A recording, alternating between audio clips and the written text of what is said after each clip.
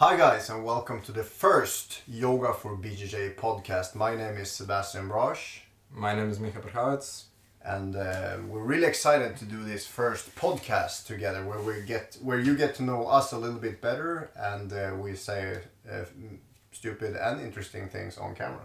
Exactly. And what we're going to focus on today are frequently asked questions. So we get a lot of questions from people regarding different things, and the same questions repeat themselves a lot, and we think that this is a great format and a great opportunity to shed some light on them. Indeed. What's the first question?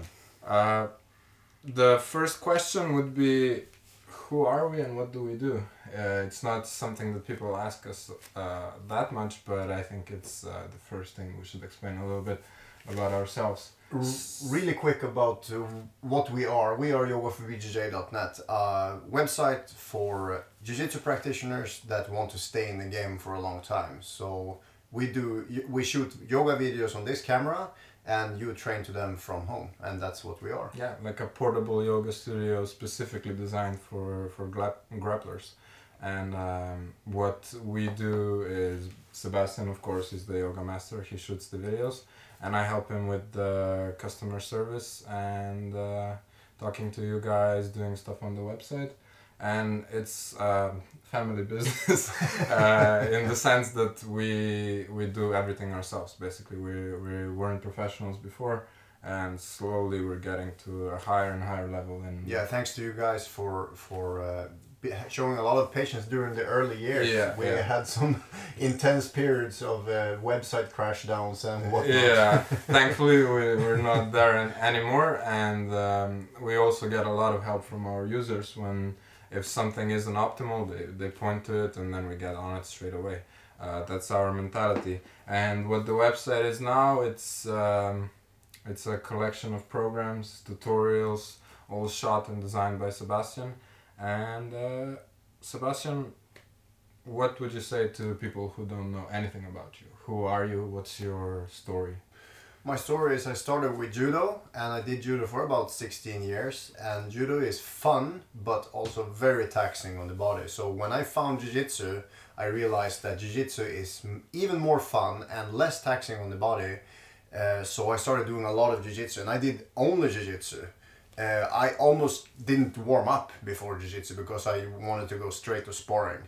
And needless to say, but I'm gonna say it anyways, it became really taxing on my body. So I was at a point where I'm like, am I gonna have a healthy body for the rest of my life, or should I do jiu-jitsu?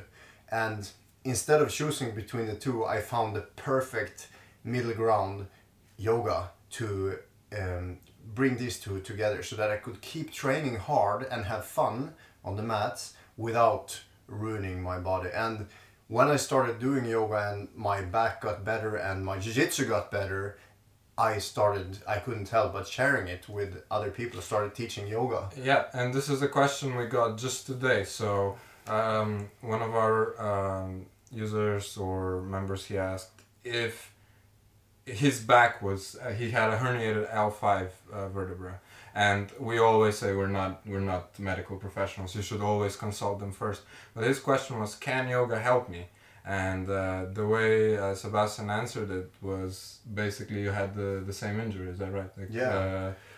Hernia in the lower back, and I think that's a big part of the Yoga for BJJ story, that Sebastian, you got into yoga because of that injury, right? Yeah. And it really helped. Yeah, but after that, like after the injury I got well and I continued doing it. Was not just yoga is not just a rehab tool, but yoga is a tool that makes you it's really like a cheat code that you unlock new levels of your jiu-jitsu game. We had a really tough roll today, yeah, and you could feel, we didn't roll in a year, and you could feel how the yoga made me even smoother. Yeah, and it's just, if I can say from first-hand experience, I roll with a lot of different people, but no one has the ability to make limbs appear where you don't expect them. So let's say you're going for a pass, I kind of turn to turtle, and then there's a hook coming in from from a place where I've never seen it come before. So that's definitely like a major advantage. And it's not like I'm Dalsim from Street Fighter. I don't have over flexible joints. I have I have like flexible hamstrings. But when I started yoga, I couldn't put on my socks without laying down on the actual ground. I had so much back pain and I was so stiff, so I had to lay down like this and pull my ankle in to put on my socks. So like yoga is a great rehab tool, but more than that, like I said before you jumped in, when I started teaching yoga together with my wife, and I could see like almost instant improvements of the students, like 3 or 4 times they came to my classes, and they said, one guy said, if I felt like after 3 classes that I was like Forrest Gump when he got his bracers off. I was running to the bus and suddenly for the first time in years I felt movable and strong in my hips. So what I see, like from years of experience of teaching now, I see that everybody finds different things in yoga that just translates immediately to jiu-jitsu. It's not like you're gonna fix an injury in 1 class, but your jiu-jitsu is gonna respond immediately when you start practicing yoga, and that's why I'm so excited and stoked about it. And if I may say this, so my background is pretty similar to yours, and I did judo for a long time. We never ever stretched. The warm-ups weren't very professional. Judo, it will make your mind tougher than pretty much anything, but it's not very good for your body. So after I started jiu-jitsu, I definitely saw that my mobility and my flexibility are not where they should be, and I knew some moves that I just couldn't do before. And after starting with yoga myself, I've been doing the yoga for BJJ videos for years now, and I definitely see a lot of room for improvement still left, but also I see the improvement that I actually got. So basically it's just the mobility of my joints is better, and that's why this helps me to basically spread the message, work with you, because I believe in yoga for BJJ as much as anyone, basically. Yeah, and one aspect of yoga that we do not have in jiu-jitsu, only the most absolute fanatic serious practitioners do things similar on the both sides. If you do 10 on the right, you do 10 on the left. Who does that? I don't do it. But in yoga, we're forced to do it. So yoga forces you to be more symmetrical. Yeah. So your posture improves and your right side and left side are balanced up. And that's one of the things that I think unlock your jiu-jitsu the most, is that you become more even and balanced in your body. Yeah, and I think also the aspect that could be useful for some people is the mind also becomes more balanced, I think. Especially when you do yoga before a competition, I find that it just distracts you from everything that's going on and just makes you focused, balanced, so you can go in there and do your job. It distracts you from all the distractions, so you become more present. Exactly. Yeah, so... question number 2. We can start with some of our user questions. And by the way, this podcast will be available on YouTube, and we're doing it for the audio listeners. We have to say we're doing it on yoga mats, so we're doing it in proper fashion. So definitely go to YouTube to check it out if you want to see visuals. And for the questions, we definitely plan to do more than one episode. And we would be very happy to answer any questions that you guys send in, because that way we can answer them here. Indeed. And okay, the first question. So now we're going to go over the questions which may seem a little bit silly sometimes, because there's no simple answer for them. Basically, you can't really expect. They're super obvious, but they're hard to reply to. Exactly. Yeah. So let's just start. So one of the questions we get the most is, how much yoga should you do? Yeah, a lot of people look at yoga as another thing that you have to do, and that's like the real question. They are, how am I gonna find time to do yoga? How much do I have to do, because I have so much things going on in life. So I say it's better to do 10 minutes a day for 7 days a week than 1 hour once a week. because it's not about how long you do it, or how it's how often you do it. If you get it into a habit, 10 minutes a day of stretching. Let's say you have stiff shoulders and you do 10 minutes of precise shoulder stretching every day, it's gonna be magic in 2 months. 10 minutes a day daily, you're gonna change, because your attention goes there. If you do a 3-hour session once a month, then you can forget about it for the rest of the 29 days, and it's not gonna change. And obviously after a few rolls you get tight again anyway, so exactly, like yoga is if you can manage 10 minutes a day, I think that's the perfect start. And you can't help but increasing it to 15 and 20 minutes, because you start feeling how good it feels, so you will want more yoga. I've heard that a lot from people, and I see it from my own experience. Once you start to see and I wouldn't say like the results are okay, so I could have my leg this far up and now I can have it this far up. It's not really like that. It's after you get done, you kind of just feel looser. It's an immediate benefit that you feel right after, and it's especially good if you roll after. So I think those kinds of benefit, if you get them daily, they make you stick and make yoga into a habit. I can change the question to how often should I eat healthy? Yeah. Like once a week or once a month? Should I eat 2 hours a day? No, you should try to eat healthy a little bit every day. That's what's going to make a big difference. So that's how often should you do yoga? Every day, but 10 minutes is enough. Yeah. And another question that is maybe a little bit oversimplified is, how long should I hold a stretch? Yeah, that one is actually depends on the stretch, because some stretches are very different from each other, and all bodies are different from the next body, like the proportions and how stiff you are versus how stiff you feel. Because the people I know that complain the most about being stiff are professional dancers that can put their legs in a perfect split, because they push themselves so far, so they feel stiff, even though for us they look super flexible. So how long should you hold a stretch? I would say if you're doing, let's say, this stretch, one knee down, stretching sideways. Yeah, so it's just for the audio listeners, he's basically doing a hamstring stretch. Hamstring stretch with one leg, bending a bit sideways. Yeah. So it doesn't really stretch if it's less than 30 seconds. Unless I'm doing like a kind of warm-up, bouncing up and down like this, then it's something else. But if I want to stretch for flexibility, taking 6 to 7 breaths, deep breaths, which is about 30 seconds, I would say is a minimum. And that's something that we see people have difficulty with, basically breathing. And it's such an important component of stretching that I think it's very easy to learn, but not many people know it from the conventional stretching that's taught. I've seen classes, both judo and jiu-jitsu before, where there's some stretching and it's like, okay, stretch this hip, 1, 2, 3, next hip. It's like, it's basically doing nothing really. My best beginner tip is to stop counting seconds and start counting breaths. Let's say you start at 10 and then you take inhale, exhale, and then 9, and then you do that, and that suddenly a minute passes.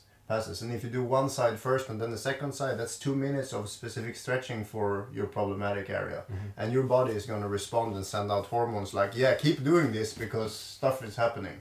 It's going to go by itself. But let's say 10, count to 10 while you're breathing, and that's a very good start. Yeah. So since we're on the topic of stretching, this is a question we also get a lot. I remember asking you about it. It's when you stretch for a while or pretty intensely, you get a sore feeling in your muscles. It's kind of like you lifted or did something like that. And the question is that normal? What is that basically? Yeah, I can't explain on a cellular molecular level, but when you have, like, let's say your quads, the front of your thighs, and you start stretching them a lot, or the hamstrings, it's natural to feel a bit stiffer afterwards. Like the doctor says, sometimes it gets worse before it gets better. And when let's say you sit at an office chair for 6 to 8 hours a day, and you start doing stretching and you get really into it, like you get into jiu-jitsu, and you start stretching for half an hour a day, of course the body is gonna like react to it. It's like when you're changing your diet. You used to eat McDonald's and then you start drinking smoothies. Of course you're gonna get a reaction. It's like what's happening to my belly? Basically your entire gut flora. Exactly, and it's the same with muscles. Like when you have, if you have super stiff hips and you start stretching them, things are actually stored in the hips. You have the muscles are like, what the hell is going on? And the fascia too might be really stuck, so you might feel actual real pain if you do a deep stretch when you're really stiff. But if you're patient and you don't start practicing with ego and trying to beat some kind of yoga world record in speed, but that seems like a key word, patience, because I think it's important to realize, and we never really lie about this, or we never ever promise any magical results. Yoga takes patience, and you have to wait a while before you see really drastic results. Some things will have immediate results, like the sensation of well-being might be there instantly. Your stiff hamstrings might take 2 years before you can notice the results. But I think a lot of people get benefits that they don't notice also. It's only when you start thinking back, and like 3 months ago when I started, things changed, but I didn't notice it because some things are really subtle. I think a great tip for people getting into yoga would be to take some before pictures. So when you decide to go for it, first of all, you will have a very clear reference, and second of all, it will also motivate you more to improve yourself and to stick to it. The reason people don't do that is probably because they don't even want to see themselves, because they feel ashamed of whatever it is. But I absolutely recommend people to do that. Take your first yoga session, just put the video there, and so you're gonna laugh at it one day. Yeah, and we hear this from people as well. They say yoga really killed my ego, which, to be honest, I think is something everyone should kind of search for. Exactly. Jiu-Jitsu destroys your ego when you're a white belt, of course. So I think there's growth in all of those situations, and improvement as well. Anything that brings you back down to the ground instead of in your fantasy is perfect. And another thing that I noticed, and I'm interested in your comment, is I find it with yoga and jiu-jitsu and like very hard competition training 2 times a day, doing lifting and stuff like that as well. I find it like a balance or a battle between getting the effects of mobility and flexibility in, and the muscles getting kind of tight and the body just tightening up, stiffening up. And I think, at least for myself maybe, and some other people, it might kind of seem like they're doing nothing, but imagine not stretching and doing the same stuff. What would be happening? I think it's kind of like, I find that if, I don't know, I have X amount of pressure, of stiffness after a competition, or I mean after a training, it kind of gets balanced or reduced by yoga. And what would you say about that? Well, the balance between flexibility and strength, let's take 3 people. Let's take the most flexible guy in the world.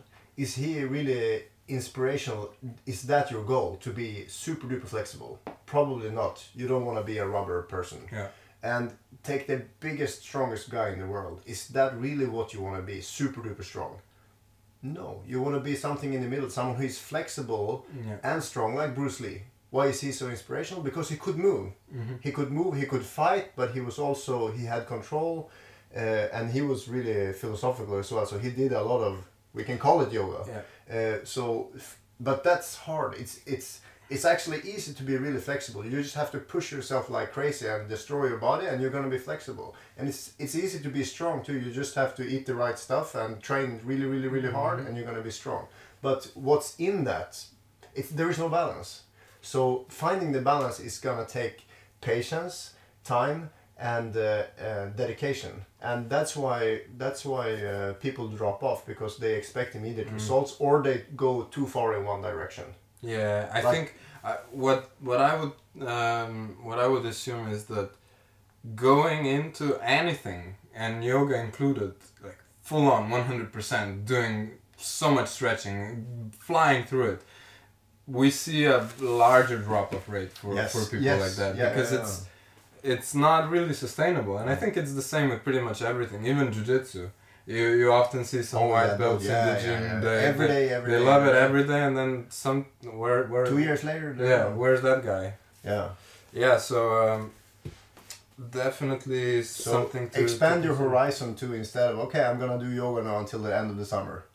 I'm gonna do yoga until the end of my 50s. Yeah. That's a more realistic, because if it takes just 10 minutes a day, you're doing something. You're wasting 10 minutes a day. So you might as well just exchange it with something that's good for you, and that way you don't have to be too interested in how long is it gonna take, how hard is it to. It's irrelevant, because you can just do it 10 minutes a day, and you're gonna see. Exactly. Let it be a surprise instead of trying to figure it out before it happens.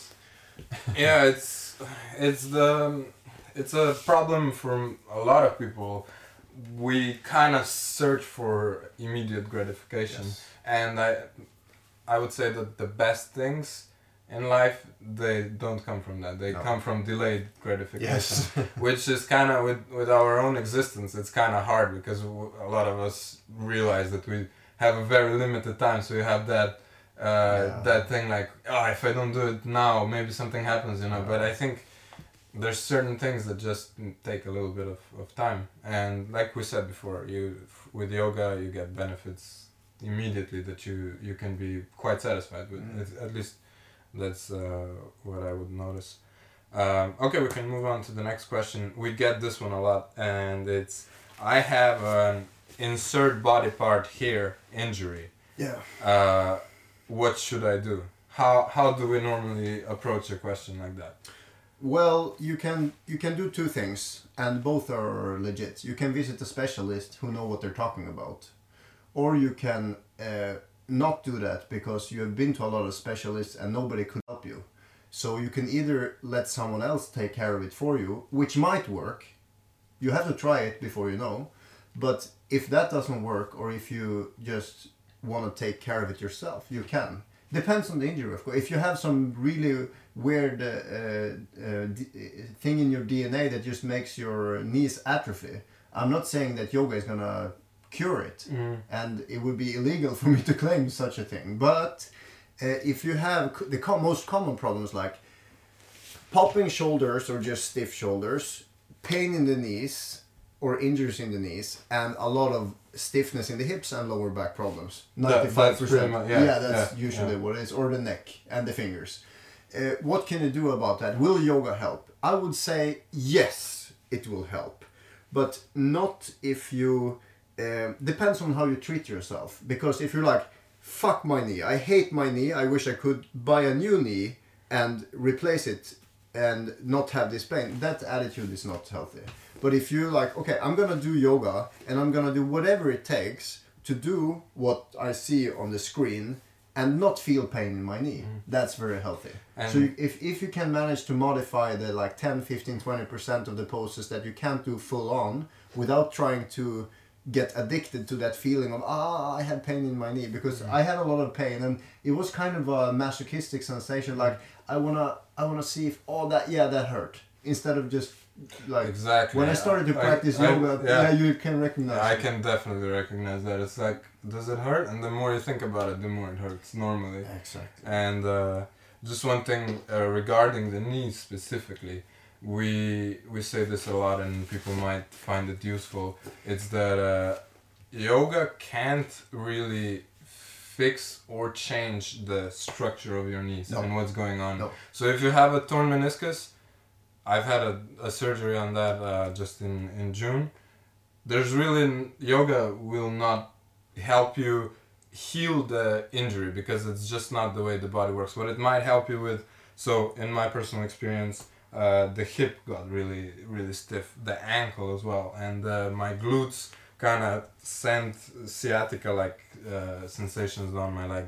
And yoga definitely helped with that. Yeah. But for the actual knee, it just had to go away with surgery, basically. If you want to keep practicing jiu-jitsu and you have a legit problem inside your knee, yoga is not going to fix your meniscus. But yoga might fix everything else surrounding. However, if you have just kind of like nagging stiff pain around the knees, then it might be that the tissues around your knees, so like the quads, even the calves, and then up to the hips, yoga definitely can influence that and help. So Yeah, and all the injuries, like when you had I got an email the other day with someone who had a 30-year-old injury, and he asked, "Is yoga gonna help? And how long will it take?" And I'm like, it might help. I think it will help. If you had pain there for 30 years and you didn't really do anything about it, if you start practicing yoga, it might actually help. But if you had pain for 30 years, I'm not saying it's going to go away in 30 days. It might take 3-4 years before you figure out what you have been doing wrong for 30 years. Because if you have an injury and 30 years later you still have pain, you didn't adapt the right way. Your body is trying. The pain is just a signal from one body part telling the brain do something different. And if you ignore that signal all the time, then it's not going to change. It's just going to transfer or go away and come back. yeah, and the reason, so I think there's a lot of skeptical people out there, Yeah. and I'm one of them, to be Yeah, honest. that's healthy skepticism is. And what they could say is, so for any injury, you guys just say that yoga will help. And what we do on the website, it's important to point out, I feel, is with our subscriptions, we always encourage people to try. And we also point out that if something hurts, like don't aggravate it. Like it shouldn't hurt. So try it. And that's why we also have a refund on the website available to anyone who can't be helped by yoga. But to be honest, we never really have to act on that. We find that most of our members can find some improvement. Yeah, it depends on your motivation. I'm not saying that yoga can cure everything, and I'm not saying it will cure anything. But this is what I learned in my teacher's training. My teacher told me, you should never tell someone this will fix that, because you don't know, because no yoga teacher is an expert, and most experts aren't experts either. The real experts are really humble and they admit that they know almost nothing. And the best experts in the world will say, how does this feel? Does this hurt? Yes? Okay, then we're going to do something different. And they just try and fail until we find something that works. And I try to teach the exact same way in yoga. That sounds to me like being successful in life, in anything, really. Yeah. So not trying to find a template that you can force on top of reality, but you just experiment and stay humble and try. And if you're a person with an injury and you're motivated to not be injured anymore, you will find a way, I guarantee you. And out of our 150 videos, I think, you will find one video that's going to be your favorite, and you're going to find 5 to 10 exercises that you want to be doing every day, which is going to make your pain go away for a while, and you're going to feel really healthy, and your body is going to flip from a bad spiral to a good spiral, and you start having fun and you start feeling good. And if that's not healing, there is no healing. Like if you can practice yoga that feels good and is fun, and so that you want to do it more, then your injuries, even if it's not completely healed, if let's say you lost an arm, you're not going to grow your arm back, but you might feel much better with everything else in your body. Yeah, definitely, I agree with that. And something that we also encounter is, so I would almost fall into that category when I started, being as flexible as a rock, we like to say. Yeah. Basically, it's being so inflexible and having neglected that aspect of well-being for so long that it's actually like embarrassing to yourself, for yourself to try. But if that's the case, you absolutely need yoga, basically, or anything that will improve your mobility, because at that point your daily life and jiu-jitsu, they can suffer a lot if you're that flexible. So what recommendation would you have someone who would identify as a rock in terms of flexibility? Start with a lot of support. Instead of sitting up on your butt with straight legs and trying to touch your toes, beginner mistake number 1, throw your legs up the wall so that you're laying down on your back with your legs up the wall instead. So instead of you doing the work, gravity and the wall will do the work for you. So instead of sitting there for 30 seconds and feeling stiff, you can stay there for 20 minutes, and when you stand up, you're gonna feel completely different. Your spine has been straight the whole time, your hips was up in the air and then they slowly lower down, your legs were bent and now they're straight, and everything happened while you were like breathing and relaxing, or even staying on your phone. Yeah. You're just using a smarter strategy. Like rock, I know the feeling of being a rock. I was flexible, but my pain made me into a rock. I couldn't take on my socks. So the first exercise I found for my lower back was simply laying down on my back and just rocking up and down, really, really small rocks like this. And this was enough for my spine to like respond and like, okay, this is not dangerous, it's not pain, I'm not provoking the pain. So that was the first exercise, and then I found another one and another one, and now I can do 4.5-minute handstands and do crazy stuff. It just starts with one simple thing. So if you have pain, find that one exercise where you can start and take it from there. Yeah, that's a very good recommendation, I think. And okay, to change it up a little bit, a very practical question we get is, what kind of a yoga mat should you buy or look for if you decide to do that? A one that lasts for a long time, because if you buy a cheap one and it starts, falling apart, it's not really nice to practice on. And if it's really thin, then it will hurt when you put your knees down, and it will, if the mat stretches when you stand on it, it feels like slipping. Yeah. So you need a proper mat of rubber that doesn't stretch when you use it. So now I think I have a little bit of a beef with you. Yeah. Because you didn't tell me this before, and I had to figure it out myself. So I bought a thin, slippy mat, which literally fell apart, and it didn't cost very much. And then the next one I bought was Manduka. I think it was made from recycled rubber. And man, I have never seen a better yoga mat. I've had it for a year now, and there's no signs of anything. And it's the least slippy surface, I think, on which you can do. So, as with most things, probably a good yoga mat, which is a little bit more expensive, will... Between $80 and $100, but... Look at it like this. Why do many beginners continue with jiu-jitsu? Because they make the initial investment of like $150 gi or $120. So if you make a good investment in a yoga mat, if you down the road decide to stop doing yoga, you can give it away as a present to someone who does yoga. But also when you made the initial investment, it's gonna feel good to step on the mat. I'm not saying you need a $100 yoga mat to practice yoga. You can practice it, on your living room floor, or just on a carpet or whatever. But some of the poses actually feels much better to have a quality yoga mat. But I'm not saying you need it. It's just for me, I'm never going back to a shitty mat. Yeah. Like the Manduka Pro, they actually have a lifetime guarantee that it will last for your lifetime. It's just thick, rubbery, and doesn't slip at all. Yeah, and I find that some mats, like jiu-jitsu mats, are also pretty good at supporting. They're soft, and most of them are made to not be slippy. Yeah, because we can't slip.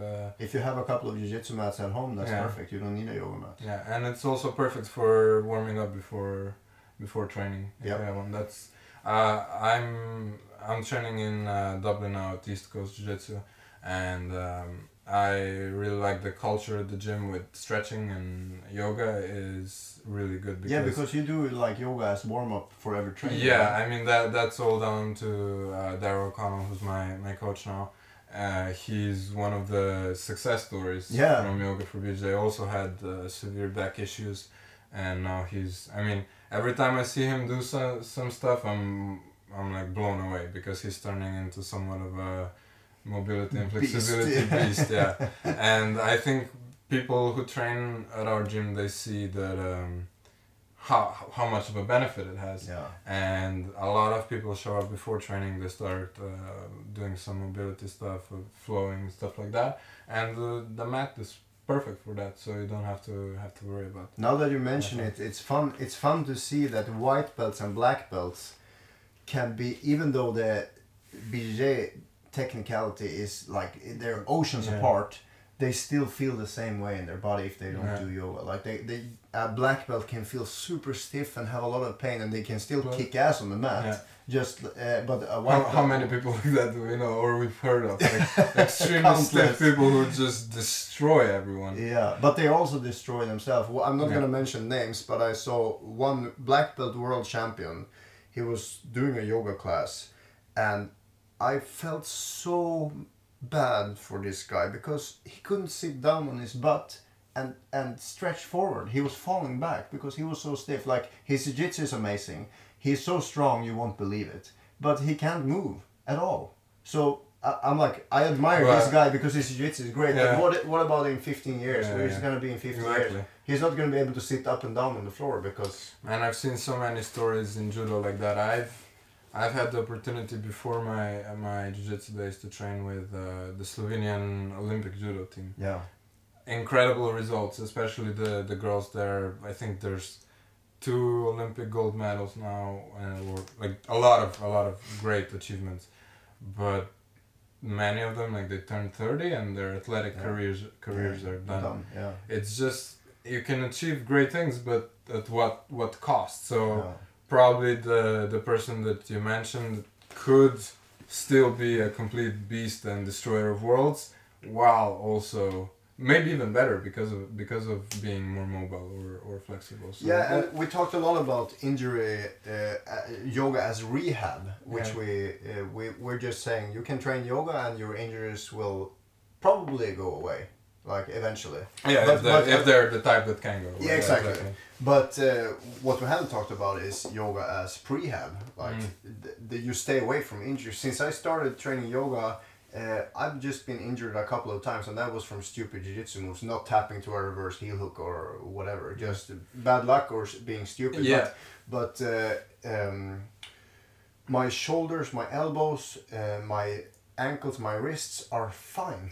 And even though I get submitted in nasty submissions, like I have learned to tap faster because I know how good it feels to have a healthy body, but also like I can endure so much more when I'm flexible instead of when I'm super inflexible. And what would you say about this hypothesis that most people who get injured in jiu-jitsu, they do so because they don't understand their body's capabilities? I've seen that happen time and time again. People put themselves in a position, especially when it's like a fast scramble, and they put their knees somewhere, they put something where somewhere. it shouldn't be. Yeah, where it shouldn't be, because it's just the body isn't that flexible to go there, basically. And I think one of the, again, I'm going to talk about my own experience, but I think it's permissible here because so many people might be in the same position, you know? And I think that the awareness that you get from yoga, like you do a lot of different moves, for example, during a flow, you show a lot of different stuff, and then you kind of realize, like, okay, I can put my heel this far to my butt, I can do this, I can do that, and I can't do some things. And I found that I also haven't been getting injured during rolling, unless like it was a situation like that where a bit of that stubbornness comes in in a competition, and just because of this awareness, not putting yourself into a position, if you can avoid it, of course, where something might happen due to your body's limitations. Yeah, I would say 4 injuries out of 5 don't happen because there is such a thing that everybody knows about called muscle memory. And when you practice yoga for half an hour a day and you put your body in weird positions, but you get to know, like, my body is meant, it can be here, and my body feels really good here, and when I do this it feels really weird. And when you just roll that in your head over and over again every time you step on a yoga mat, when you step on a jiu-jitsu mat, it doesn't go away, it's still there. So when someone puts you in a similar weird position, you know, is this a tap situation or is this just a keep pushing situation? So for sure the muscle memory is in work, and you avoid so many injuries from being present and aware of your own body's limitations. Yeah, and I think for the next podcast, what we will probably try to cover is, a lot of people have specific problem areas, and we're not gonna try to address them all now, but for if you have any interest in like how to best deal with the shoulders with the hips, we're probably gonna cover that next time, right? Yeah, and also that's why we have the specific programs. Like we have a whole week of shoulder. Yeah. And one Actually, whole we week could of- talk a little bit about that. Most people don't know. So, in the past, yoga for BJJ was kind of random videos. And it took, oh my god, it took a lot of dedication to do them yourself. Basically, there was not so much guidance, but now what we've done is created a lot of programs for people. So which ones? Yeah, do we they're have? progressive. So Yeah. like I made most of them for 5 days, on Monday to Friday. Yeah. So you have the back body week. We focus on the hamstrings, the lower back, the upper back, and the neck, and we do small sections every day, between 15 and 30 minutes every day. And we have hip week, which is super popular. Yeah, hip week is like. Tough. I think there should be a meme, hip week 1, like you just got hip week 1, like it's if you're a member, I suggest you try that video to test yourself. It's quite a beast.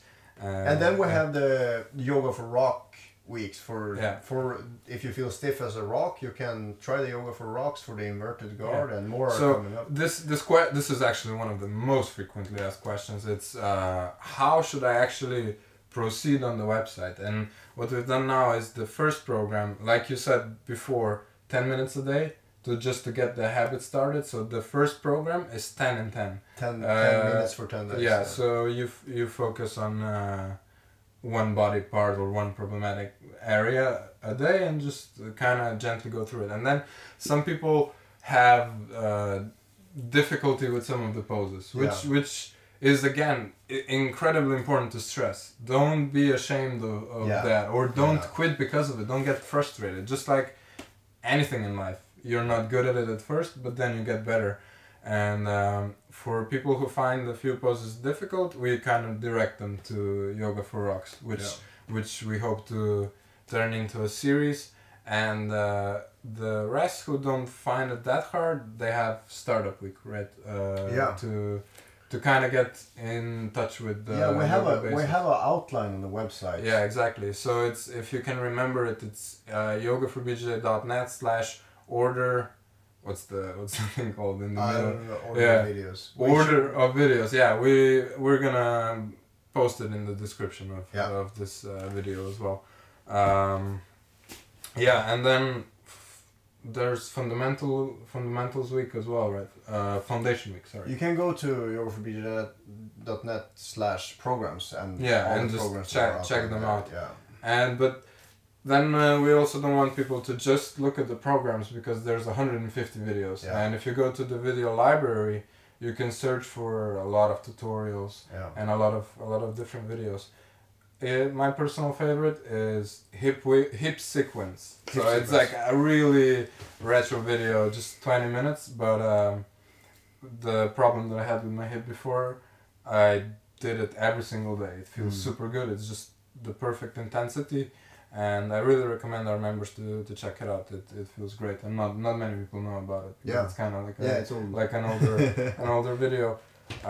So I think it would be a good idea to talk about jiu-jitsu a little bit, because this is Yoga for BJJ. Sure. So like you said, today we absolutely tried to murder each other in preparation for our matches. So where are you competing next? I'm competing in a new tournament with the EBI rules, Eddie Bravo Invitational rules, called Crest in Finland, and there is 16 guys invited. No gi, 20 minutes, submission only, and 5,000 euros, which is like $6,000 to the winner. Muy plata. Yes. I think that will definitely be like an underrated tournament, because we're based in Europe, obviously, and a lot of those guys in that tournament are like proper high-level practitioners, and most people don't know their names. So for you American buddies that we have and other people around the world, maybe check that out, Crest Invitational. And I'm preparing for a Polaris match. So Polaris is one of the premier professional events now, and for me personally, I'm gonna be on the undercard. I think my opponent is well known, and it will be announced officially. I don't wanna do it, but man, some insane names on the card. I just saw that Gary Tonin is fighting Gilbert Burns. Durinho, yeah, it's gonna be crazy. And I think Minowa Man. Do you know Minowa Man? He's a fighter from Pride, who's like, I think he's around 90 kilos, maybe even less. I don't know. And he made a reputation for himself by just submitting the hell out of heavyweights, like legit monster heavyweights. He's really well known in Japan for leg hooks and all that. And I think I may be wrong. He's fighting AJ Agazarm on the card. Okay. And there's a few insane names that are gonna fight, and it's in Poole, England. Yours is on the 22nd of October, right? And my fight is on the 29th of October, and it's gonna be free on YouTube if you're interested. And the main card is a pay-per-view, well worth buying. Yeah. I was there for the previous one. Oh my god, what an experience! Just seeing Gary Tonin fight Paul Harris live, the madness. Like, one moment, I don't know if I'm ever gonna forget it. Like, Paul Harris was kind of getting up from his knees, and Tonin was also kind of getting I saw the up. Picture. Yeah, and the way he flipped him, I was like, this is not humanly possible. Like what I like about this new. Some I've been to some of these invitationals, which were really. I went to one in the States, which was super boring, but like it was a few years back, and now it seems like people try to please the crowd. So fighters really try to show off their jiu-jitsu, not caring about if you win by advantage. So and the crowd is getting more educated too, so people know what to look for and appreciate the actual jiu-jitsu in the fights. This is, I think our two competitions have the best rules. So EBI obviously is exciting because it's so smart. It's very smart because it's like I like the comparison to penalty shootouts in football. Football's boring, by the way. But the penalties are like if I'm at home and my dad is watching football, I always like to be called for the penalties. I don't really care. Because it's make or break. Either win or you lose. A lot of pressure as well. So those EBI rules are great, and what Polaris did now, they faced a little bit of criticism for having a lot of draws. Drawfest, And I mean, in my opinion, and this might be a bit unpopular, but some fighters that have really good names, extremely good credentials, but they're just not like made for that kind of rule, rule submission only, because it's about winning, but it's also about not losing. So you have two ways to go. One is financial motivation, which doesn't really always work unless it's extreme. And EBI does that well, like where they give you money for submissions only. That's really good. But Polaris made a completely new rule set with judges where if I try to describe it in detail, I'm gonna butcher it because it's quite long. It can be definitely found on their website. But the main gist of it is they look for things that you like to see in a fight. So a fighter being aggressive, a fighter like pushing the pace, going for submissions, trying to win. So this prevents the following scenario: I pull guard, sweep you, and then proceed to get the hell beaten out of me, but with no points. Yeah, you know? But what you just described makes a lot of sense in a tournament where you have 5 to 10 fights in one day. It's just being smart. People can call it boring, but a gold medal can be boring, but it's well worth being a little bit strategical. But when people pay for an event, it's an exhibition, and you're there to please the crowd, then it doesn't make sense. And I agree as well that points are there for a reason. Like they actually can decide who's better, right? And in addition to that, Bernardo Faria made a good point. He said that getting scored on opens you up, and that opens up submissions as well. True. don't get me started on advantages. So this is we're trying to make this as family friendly. Yeah. So no And swearing less today. opinionated. Yeah, no, not so opinionated, but yeah, our opinion, at least my opinion about advantages is not very very nice. Or winning by advantages on purpose. Advantages have their own purpose, but like going for them and being really satisfied by winning by advantages isn't. I'm always surprised because I still, after 9 years of competing in jiu-jitsu, I still don't know which person I am. When I'm fighting and I look up to figure out who the hell I am, I'm like, am I down or up? Am I down or up? And I can't really trust my friends because they might be wrong. So like if I win by advantage, I'm super happy because I had no idea. I thought I was losing. That's like there's not many people like that, but I think that's why people like you and watch your matches. I have no idea what's going on. That's why I'm entertaining. Yeah, but also like doing stuff that people don't expect. I think personally, again, I would definitely prefer to lose and have an exceptional performance and really give it my all. The crushing defeats are the ones where you don't show how good you are. Yeah. But if you show how good you are and the guy is still better, yeah. Yeah, so and especially showing off to yourself that's why you compete. Yeah. Because for me, competition takes training to the next dimension. It's because at training you don't know if the guy you're fighting is giving it his best. He might have a bad day, you might have a good day, he might be tired, you never know. But in competition, everybody has the same ability to prepare for the competition. So in competition, you really get to know if what you practice works. And that's why I'm gonna try to compete for the rest of my life, because I don't want to be delusional and practice jiu-jitsu that's not really jiu-jitsu, that doesn't work.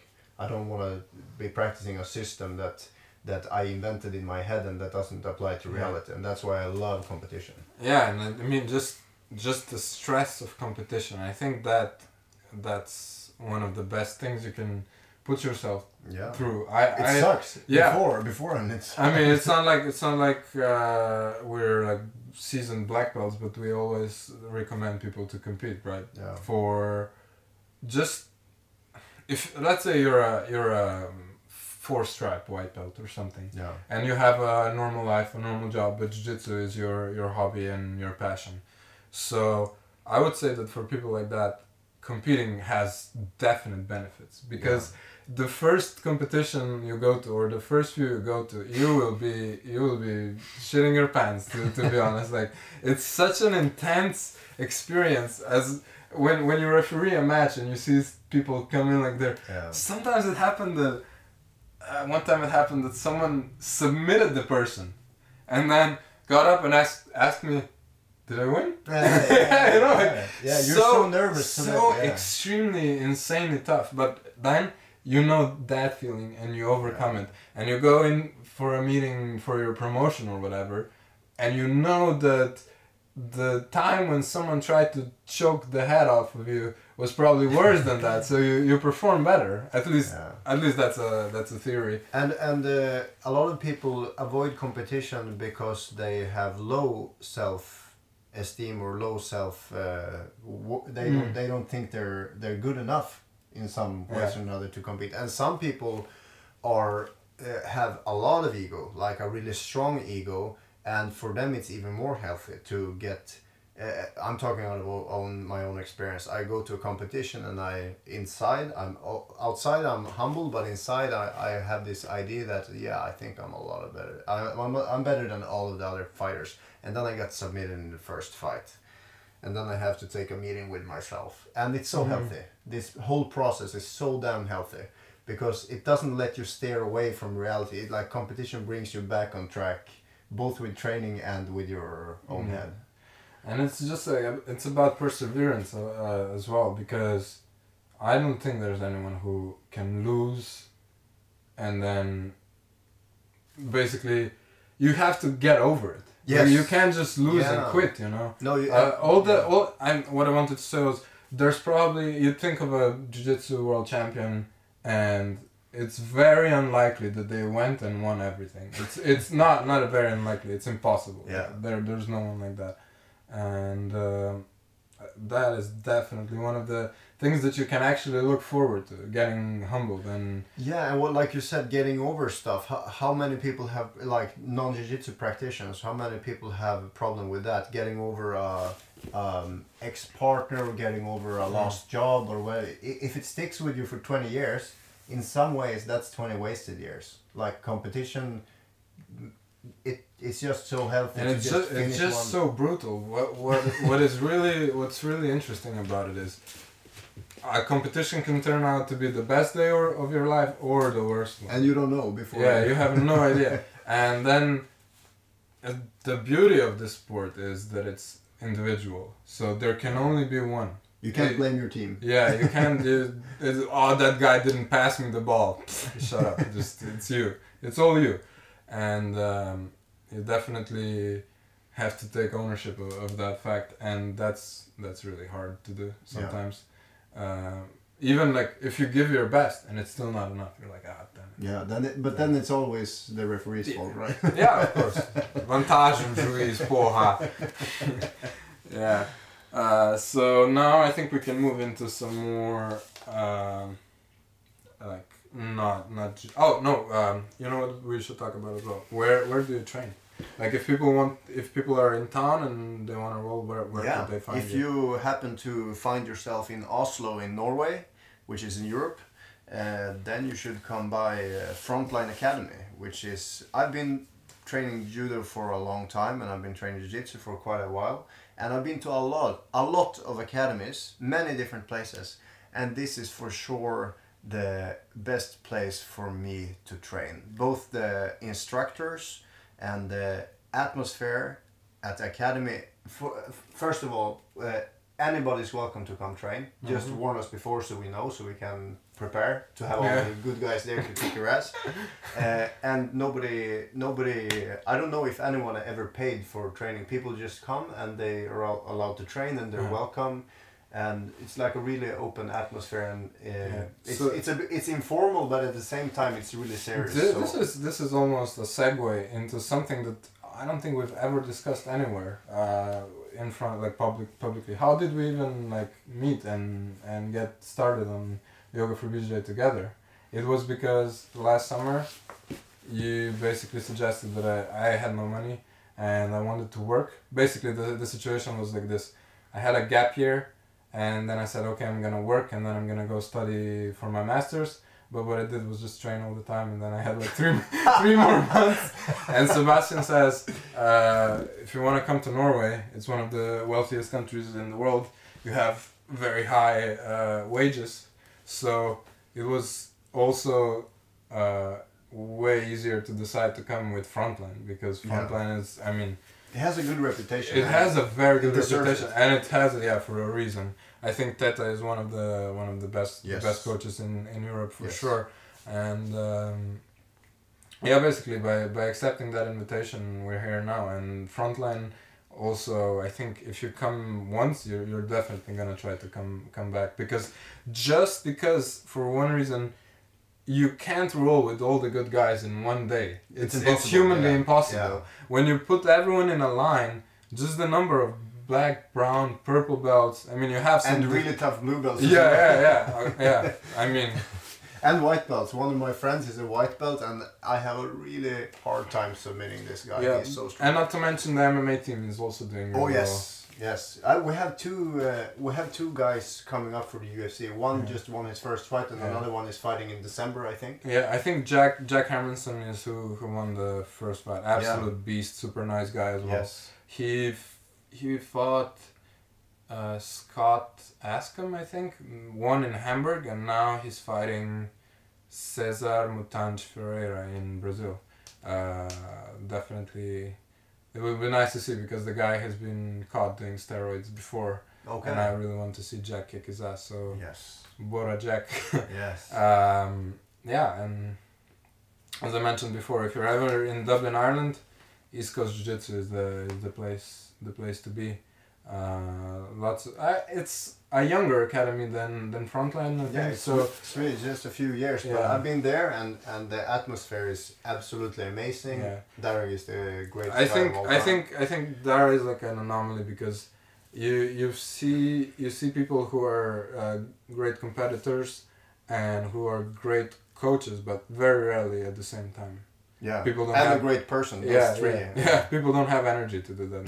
Yeah. So same goes for East Coast. And you don't have to pay to train.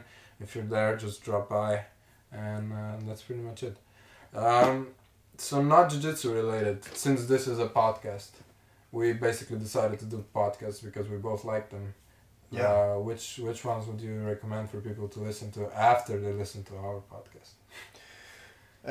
I've seen a few very interesting characters on the Joe Rogan Experience.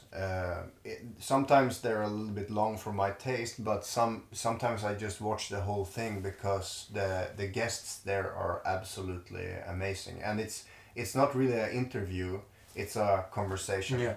And I like how I like the whole setup there. Like I said, I'm a bit impatient with my time, so like 3-4 hours can be a bit too much, but I think they cut it up into pieces. Yeah. So I really appreciate What's really good about podcasts, I think, is that you can, first of all, you can listen to them while you do menial tasks. Like you're driving somewhere, podcast. Because you can either listen to them for entertainment, that's really good, but you can also listen to them to expand your knowledge, which is something we're always trying to do. And I think it's an attitude that a lot of jiu-jitsu people have. So I watch a lot of TED Talks. Yeah. I love TED Talks. I get a few a week to always check out. because there's some of the most amazing and successful people in the world, just talking for maximum 20 minutes about the subject they really love, and it's so inspirational. There's a new podcast out there that I have to sincerely recommend to our listeners. It's the Jocko Willing podcast. I'm listening to it religiously. So Jocko Willing is a Navy SEAL, former Navy SEAL, who basically became somewhat of a leadership expert, but not in a gimmicky way, out of experience in combat, which is basically the purest form of competition. And his podcast is, sometimes he does book reviews about war, which is like a personal thing that I like. But I think you like war. Yeah, I don't like war, but it fascinates me. Like it's human nature kind of exposed, horrible, but it has to be studied and understood just so that we can prevent it. I think that's true. I think personally, war is something so horrible that it should always be avoided. We have to take it into consideration. For sure, yes, but there's also proof in our history that it's a real big part of humanity. It has always been, and we have to learn the lessons of the past. Yeah, we have to change our attitude if we want. Yeah, and I think that I would definitely recommend that. And the Tim Ferriss podcast, I think, also has a few people who are experts at what they do, and you can always learn from experts and basically people who have accomplished, and if they have something to share, it's nice to listen. Yeah. I think it's very good. Is there anything else you think we should go over? No, I think this was a great opportunity to be able to communicate. It's really hard to communicate through email and text. So this is a nice way for you to get to know what we are about and why we do stuff. And if you have questions, we would love to answer them in podcast number 2. Yeah, exactly. And this is part of a continual effort to get closer to our members and to have them understand what we're about and know them as well. We have a new tool on the website, kind of newish, where basically you can reach us at any time. There's a little button on the bottom. If you have any questions, you can always write us. Sebastian or I, we always try to answer them, and it's there so that people don't feel like lost, or you can find out anything pretty much that you want. Yeah. And I almost forgot to mention this, the Reddit thing. Oh yes, God damn it! You can go ahead. So this podcast is about you getting to know us and asking questions and stuff, but there is a big community of Yoga for BJJ practitioners, and we don't have a place to meet. but now we do. Yeah. So we checked out many different options, and we landed on the best forum place on the internet is Reddit. Yeah. So we launched a subreddit called r/yoga for BJJ. Yeah. And it's meant for both our users and people who want to see what Yoga for BJJ is about. There's a few useful videos, and everyone is really encouraged to ask questions, present their experience. Yes. Before and after pictures. There are few better things to hear than someone saying, "Hey, yoga really helped me out." And yeah, you don't have to take our word for it. If you go to the subreddit and you read every other person's experience, you don't have to listen to us at all. You can just see the proof there. And this podcast will also be there. A lot of other stuff will be there. So everyone's definitely encouraged to check it out. And I think that's it for today. Thank you very much. Yeah, we'll see you in the next one or on the mats. So cool! I got to say this for once. He always gets to say this, but I never do. You sneaked. I was to say it. Yeah. So see you guys.